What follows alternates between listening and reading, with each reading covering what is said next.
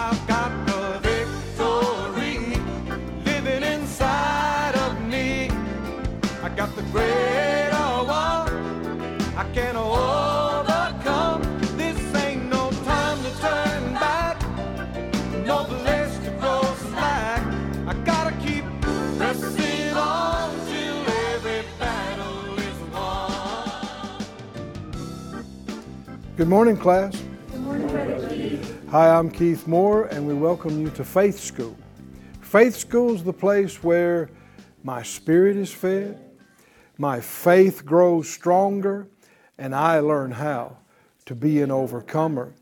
A big part of faith is saying.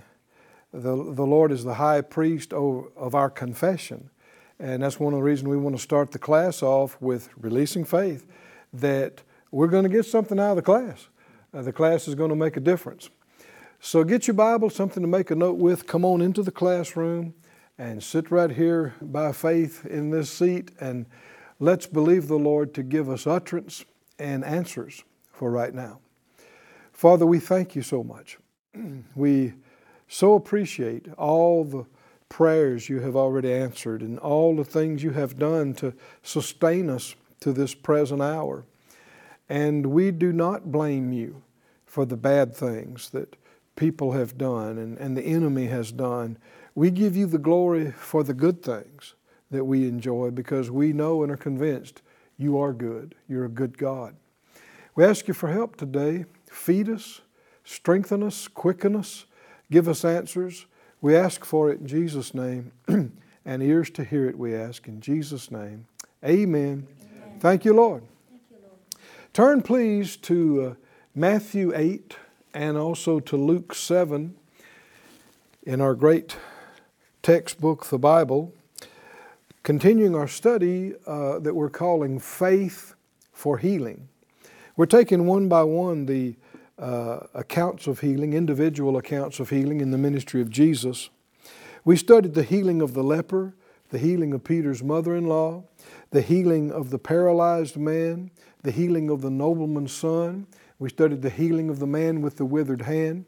And now we're down to number 6, the healing of the centurion's servant. It's recorded in both Matthew and Luke, and at some point we'll make it through both of these, because one adds details that the other one didn't, and vice versa. In Matthew 8, and I'm going to read this to you from a different translation today. I'm going to start off in the Weiss translation, and I think I'll wind up in the Living Bible. But just some of the words here, I think it'll draw your attention to some things. Matthew 8 and 1 in the Weiss, he says, having come down from the mountain, great crowds followed him. And behold, a leper having come, fell upon his knees and touched the ground with his forehead in an expression of profound reverence before him, saying, Master, in the event that you may be having a heartfelt desire, you are able to cleanse me. And having stretched out his hand, he touched him, saying, I am desiring it from all my heart. Be cleansed at once. And immediately his leprosy was cured by being cleansed away. Hallelujah. How many believe the Lord is the same yesterday, today, and forever? If he said, I will, or as like we says, I'm desiring it with all my heart. If he desired it then, he desires it now. Now in the Living Bible, verse 5, Matthew 8:5, I'm reading the Living Bible now. When Jesus arrived in Capernaum, a Roman army captain came and pled with him to come to his home and heal his servant boy, who was in bed, paralyzed and racked with pain. Yes, Jesus said, I will come and heal him.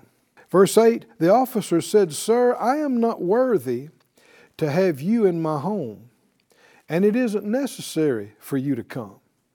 If you will only stand here and say, Be healed, my servant will get well.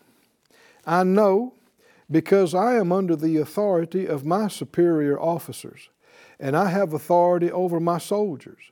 And I say to one, Go, and he goes, and to another, Come, and he comes. And to my slave boy, do this or that, and he does it. And I know you have authority to tell his sickness to go, and it will go. Jesus stood there amazed. Turning to the crowd, he said, I haven't seen faith like this in all the land of Israel. Hallelujah. And I tell you this, that many Gentiles shall come from all over the world and sit down in the kingdom of heaven with Abraham, Isaac, and Jacob, and many an Israelite, those for whom the kingdom was prepared, shall be cast into outer darkness, into the place of weeping and torment. Then Jesus said to the Roman officer, go on home. What you have believed has happened. And the boy was healed from that same hour. What you see, when he said there'd be many that would come from the east and west and different places and sit down with Abraham, Isaac, and Jacob. But there would be those who were originally of the kingdom that would not be. They'd be cast out. And why would he say that in connection with this? Because of finding faith where you don't expect, and not finding faith where you think you would.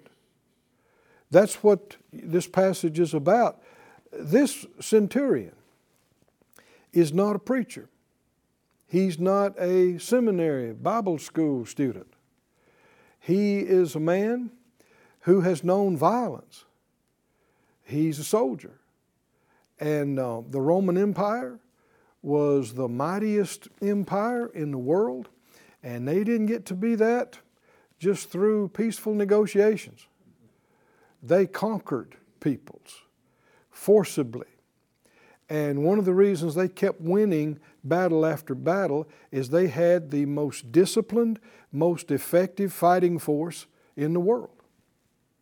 And you didn't get to be an officer in this army by being weak or by being undisciplined or who wouldn't follow orders. And that's what he says, and man, it just opens up faith to you if you'll let it. Now see, so many times when people think spiritual things, they think they have nothing to do with natural things. But here, the person who has faith that Jesus marvels over, more than his own team, his staff, and anybody any priest or rabbi or Levite in the whole nation, is a man who understands the chain of command. Can you see this, class? He understands authority and submission. Now, in our society, submission's like a bad word. I mean, people think, oh, submit. Oh, no, let's don't. We've developed beyond that primitive concept. Well, then you got out beyond God, because He's never changed. And if you don't understand submission and authority, you won't walk in great faith. Can you see they're connected? Can you see this or not, class? Yes. They are connected. I see so many times people are thinking if it's spiritual, it'd have to be, reading the Word, studying the Word, or praying, or preaching or teaching. No, it's not a man with a teaching background who Jesus said has great. That doesn't mean that somebody that was a preacher couldn't have had the same thing, but somehow they've missed it. And you'll see another part of this is when Jesus says, I will come, I'll come and heal him. What's the man's response? Look with me in verse 8. Jesus said, I'll come and heal him. Now, most people, if the Lord said that to them, what would they say?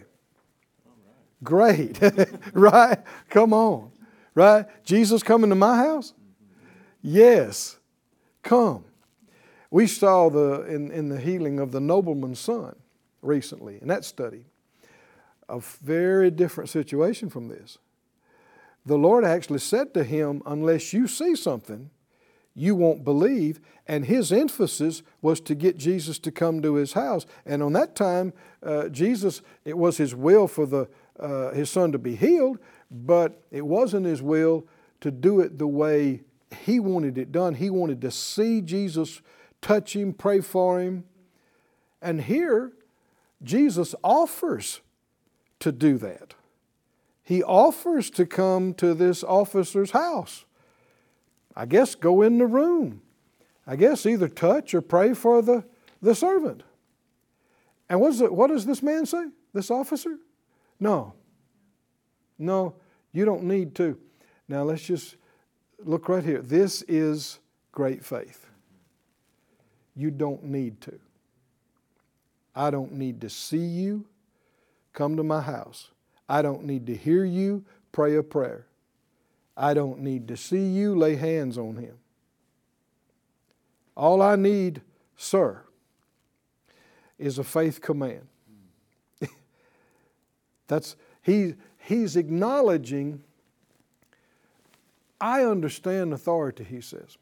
That's his life. There was a point back years ago, he was a private, if you will. He was a new recruit, whatever. And he obviously showed himself courageous in battle. That means he either kill or be killed. And it wasn't sitting in a comfortable spot somewhere pushing a button or even pulling a trigger. You had to get up close and personal with a blade. And he has been through mud and blood. But his life is one of orders and carrying out orders and obeying orders. And the reason they had such discipline in their ranks is because disobeying was not permitted. It was not allowed. It was not tolerated for fear that it would weaken the ranks. You got one guy disobey, next thing you got 20 guys disobeying, next thing you got the thing falling apart. And so they had everybody ingrained that if we say charge, you don't think about not charging. If it looks to be into certain death, that's what you do. You charge right into death. And because of that, they won and they won and they won. Now they lost soldiers, they lost people, but they won. And here's a man who's come up through the ranks and now he's an officer over 100. And he is, he's receiving orders and he's giving orders. When he gets his orders, he doesn't question them. And when he gives orders, they are not questioned. And he takes that and applies it to Jesus. Can you see that? It's just as simple as that. He takes that and applies it to Jesus and said, my superiors have authority over me. I've got authority over my men and my servants. And what he said, he has obviously, if you read Luke and this, it said he heard about Jesus. Well, it had come to his attention, either people he knew or maybe he saw something from a distance. He had heard about healings and deliverances, and he concluded in his heart, this man has authority over sickness and disease. He has authority over bad spirits. And so he knows all I need is if he'd give me a command, because he has authority. Hallelujah. And that's what Jesus marveled about.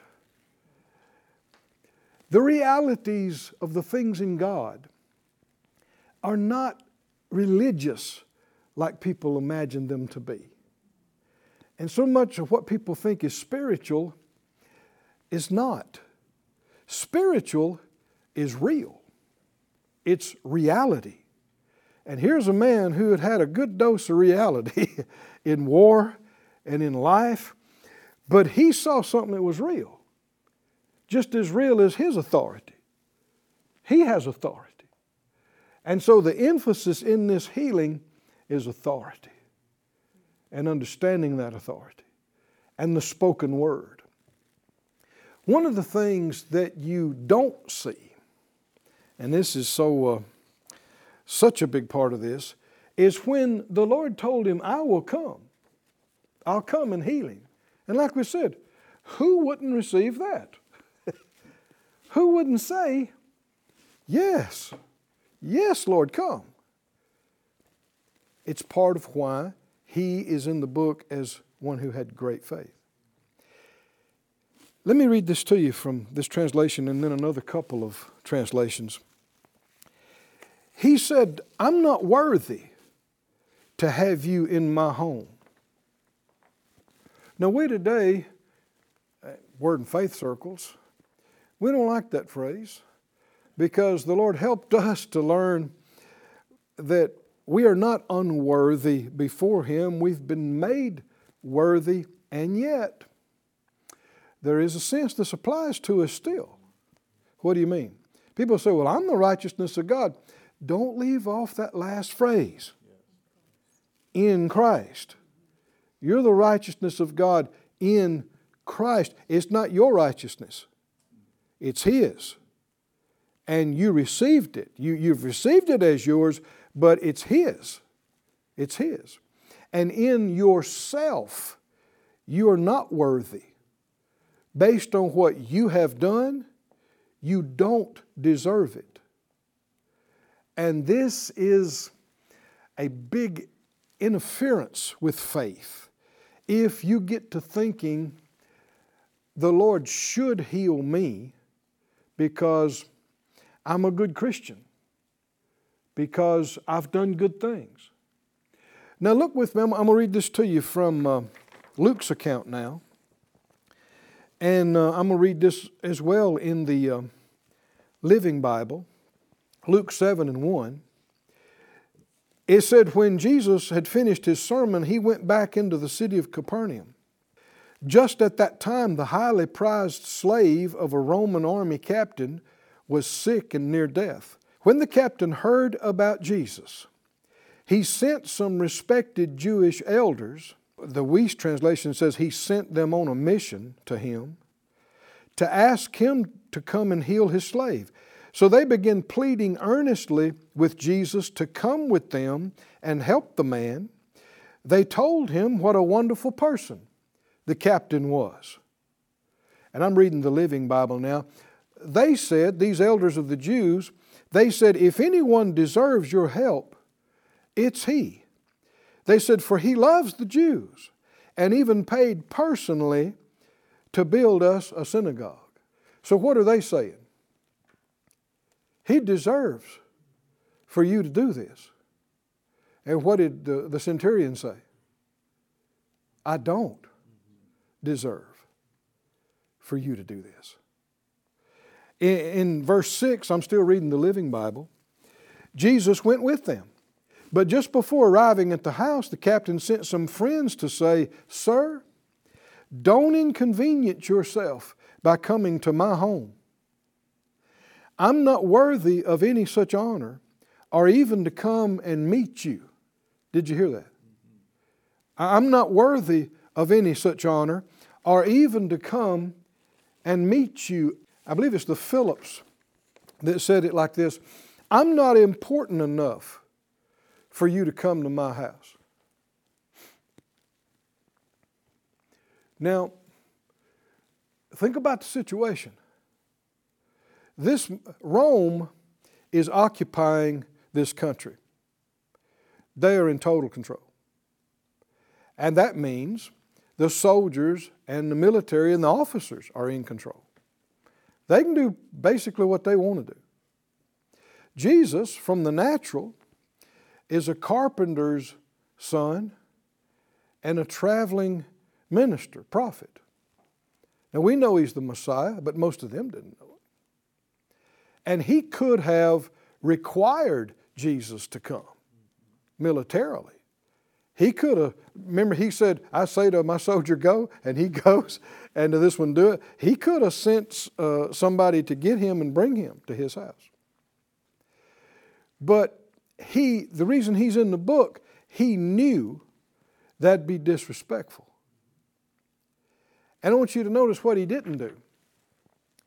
He didn't try to send requests for Jesus through the government, through his superiors. Now you might say, well, why bring that up? Well, in 2 Kings, that's what happened with the prophet. There was a maid that was captured, and Naaman, the Syrian commander of all the forces, was leprous. And the maid said to him, there's a prophet in Israel that could get you healed. And they believed it enough. He's commander over all the military in that country.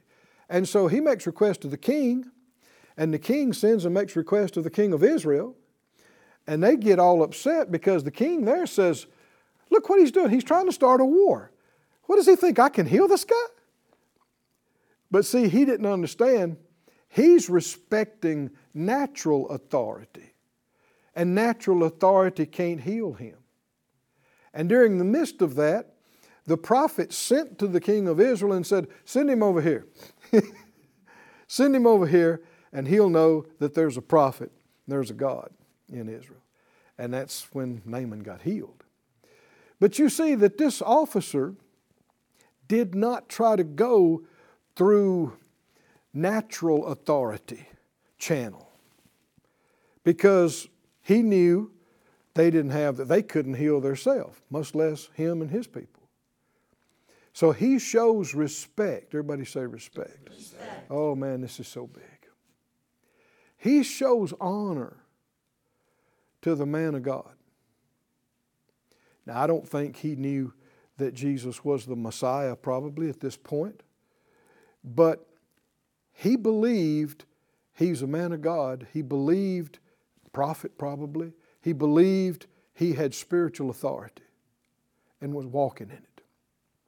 And he showed him the utmost respect. And he said, I'm not important enough for you to come. The God's Word in the NIV says, Sir, I don't deserve to have you come into my house, but just give a command, and my servant will be healed. Later on it said, that's why I did not come to you in person. Now we're going to get into this more later, because if you read Matthew's account, it sounds like the centurion came to him personally. If you read Luke's account, you find out he never saw Jesus face to face. And that's why you have some people say, well, look, there's disagreement. No, that's just something you didn't understand.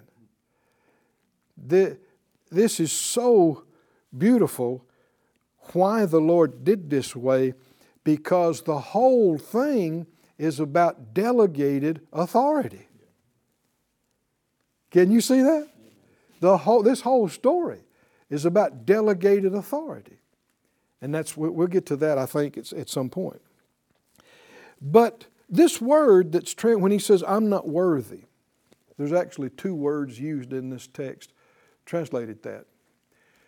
One of them means, I'm not entitled. I'm not entitled. And this word, oh boy, it's part of the pride and selfish fallen nature throughout the whole world. You've got folks right and left who think they're entitled to help and favor and all kind of things. But here's the problem. With God, everything is by grace. And if it's by grace, you don't deserve it. You're not entitled. If you deserve it, it can't be by grace. And if you think you deserve something, you've made it impossible for someone to be gracious to you. Why would you say that? Let me read some scriptures and just remind you of this. Is there an issue of people feeling entitled? Yes. Oh, man. Oh, man. Oh, it's everywhere. It's everywhere. And people don't stop to think, well, I deserve this. Why? Because you're alive? Because you're breathing? Why is something owed to you? You hear people say, well, everybody's owed a good life. Really? Why? Who owes it to them? Why? It is God's will. But why is it owed to you to have everybody, is owed a good job and good pay, and everybody's owed a good place to live. Why are you owed a good place? And if you think you are owed all these things, then no one can be gracious to you. Why say that, Brother? Because if they did it for you, you wouldn't even be thankful. You think it's owed to you. You think you deserve it. So it can't be a gift. Listen to Romans 11:6. He said, if it's by grace, then it's no more of works. Otherwise, grace is no more grace. If it's works, then it's not grace. Otherwise, work is not work. What does it mean? If you deserve it, it can't be a gift. If it's a gift, you can't have earned it. You can't. And that's how this man approaches Jesus. Now, see, he is a good man. The elders of the Jews, they gladly went and represented him to Jesus and even told Jesus that he deserved it. Why? They said, he built us a synagogue out of his own pocket, out of his personal money. And he loves the Jews. He had respect. But when it comes down to him thinking he deserves it, he said, no, sir. And he's thinking about, I'm a soldier, I'm a man of violence and blood, and no, you don't need to come to my house. I'm not entitled to anything from you, but if you would, sir, speak the word. I know you have authority, and my servant's in a bad way. And if you would speak, are you seeing the characteristics of great faith? There's a humility, a lot of humility. There's respect, a lot of respect that is a direct part of great faith. Hallelujah. And we're out of time. Said out loud, I live by faith, I walk by faith, I overcome this world by faith. I'm strong in faith, giving glory to God. Come back tomorrow. We need to continue with this. We'll see you next time here in Faith School. I've got the victory living inside. Thank you for joining us at Faith School. Class is dismissed for today, but you can watch this and other episodes of Faith School free of charge at faithschool.org. For more information, visit our website or call us at 941-702-7390.